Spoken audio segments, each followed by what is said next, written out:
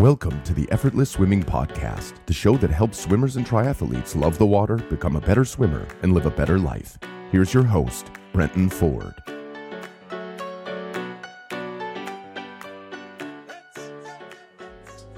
Do you want to swim smarter and swim faster?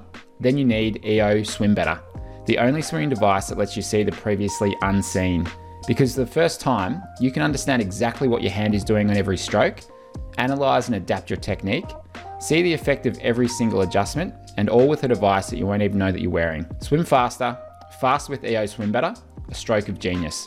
Dive into the swimming evolution at eolab.com/swimbetter. Use the code EFFORTLESS at checkout to receive your first 12 months free on an annual gold membership. Hi, and welcome to the Effortless Swimming Podcast.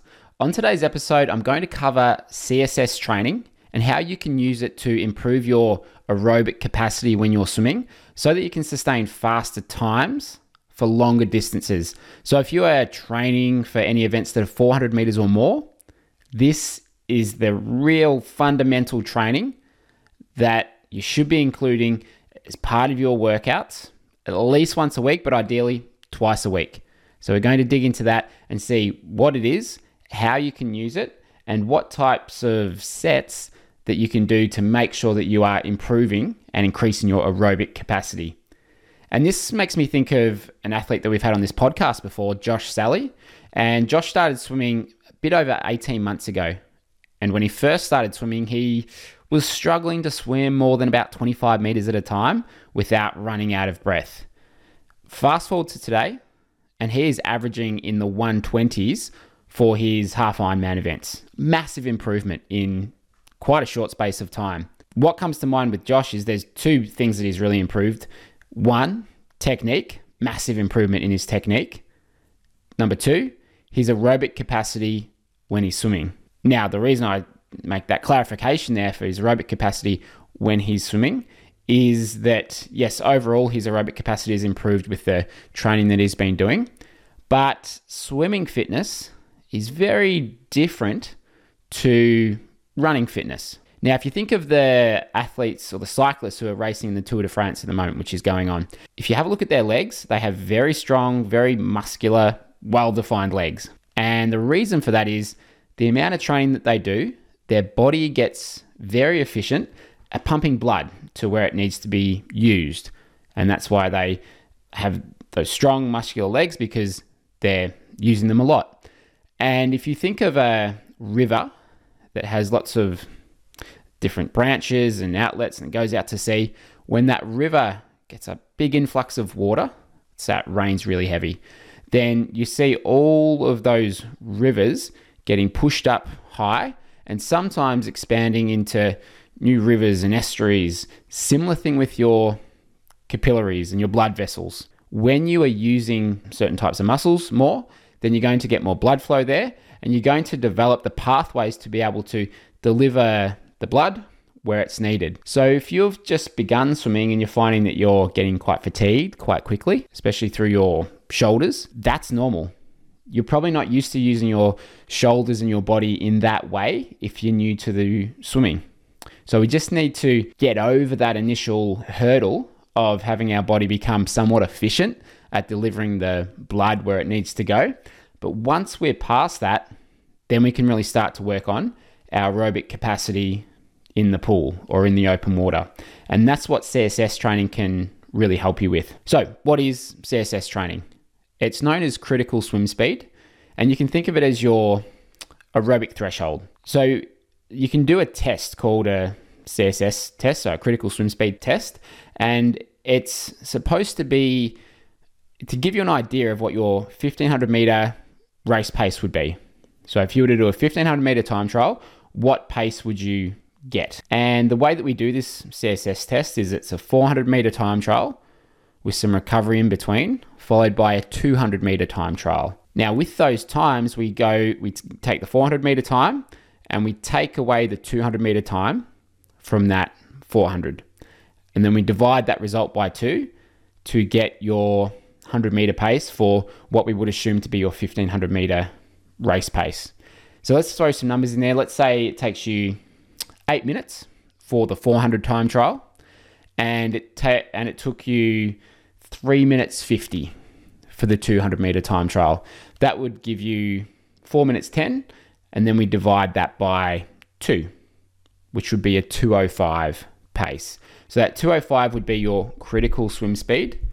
And we can now use that number to start to design some training so that we can, over time, improve that 2:05 and work that down, hopefully towards 2 minutes, 1:55, 1:50, and going down from there. So with this CSS test, how often should you do it? I would recommend doing it every 4 to 6 weeks, because that's going to give us ample time to be able to make some improvements, especially if it's every 6 weeks. So every 4 weeks, you should start to see an improvement over that time, but certainly after 6 weeks, if you're doing the right type of training, then we should start to see your CSS pace coming down. Now, why should you do it? Well, we want to measure our progress, first of all. If you don't know where you're at, it's very hard to know where you want to go from there. So I find for most of the athletes that I work with, which large majority of them are triathletes or open water swimmers, doing events in the 1 to 4 kilometer range, most of them are. Well, this is a really good way just to get an idea of what your aerobic threshold is and to put a number on that and start to use that in training. Now, the way I would approach this, or the way that we want to use this number to then start to train and be able to improve upon it, is if you have looked much into zone 2 training, and we've had very well-known triathlete on this podcast, a Norwegian triathlete, and he is quite famous for doing a lot of what they classify as zone 2 training, which is aerobic training. And doing a lot of training in this zone 2, particularly the upper range of that is how they start to develop this engine where they're able to sustain good pace for a very long period of time. Now, if you think of your CSS pace as kind of like that very top, very, very top of your aerobic capacity, if you can do training around that CSS pace or just below it, so let's say it's a 2:05, if you can do quite a bit of your training for around like between, say, a 2:05 and a 2:15 pace, if 2:05 is your CSS pace, then that's going to help you develop your aerobic fitness, and that's going to help you work that down. So let's take a look at what type of sets you could do. Now, let's say you've done your test. You've done your CSS test. You know what your CSS pace is. An example of a set that you could do to begin to work this down would be, say, 3100s. And this is a set that I did with my squad this morning. We did 3100s broken into 3 lots of 10. And the first set of 10 that we did, we took 10 seconds rest in between each one. And that was at CSS plus 3. And then we took a minute rest after the first 10. Then we did the next 10 at CSS plus 2. And then we took another minute's rest, and we did the last lot of 10 100s at CSS pace plus 1. Now, I should clarify that this plus 1, plus 2, plus 3, this is plus in terms of seconds on top of your time. So let's say it was a 2:05. Well, we'd go that first round of 10 at 2:08, second round of 10 at 2:07, and then the last round at 2:06. Okay, so that's how we'd work it. Now, there's a couple of things I really like about this type of set, this 3100 set. It's, first of all, it's a progressive build. So I love those sessions where you've got to be able to sustain your pace the whole way through and just gradually building up. It's like a crescendo, where at the end you're kind of working the hardest, but you've got to maintain your speed and ideally get a little bit quicker towards the end. I think those sets are great for confidence and also just really encouraging you to be able to maintain your pace through an entire session. This episode of the podcast is proudly brought to you by our sponsor, Form Smart Swim Goggles. They're more than a pair of goggles. Meet the world's most powerful swim platform. See yourself improve with Form Smart Swim Goggles, including a free 1-year membership when you purchase your goggles for only $249 US. They've currently changed up their offer where you can now get the goggles and you have 1-year membership included for free. And if you'd like to continue with the membership going forwards, it's only $15 a month, where you get access to their workouts, training plans, and custom workout builder. But you'll always have access to the real-time data in the goggles, so you never lose access to that. My favorite thing about the Form goggles is having the instant feedback of what times you're doing, what stroke rate you're doing, and also the ability to see what your heart rate is. Because never before have we been able to have these immediate feedback heads-up display where it's actually telling you what your intervals are.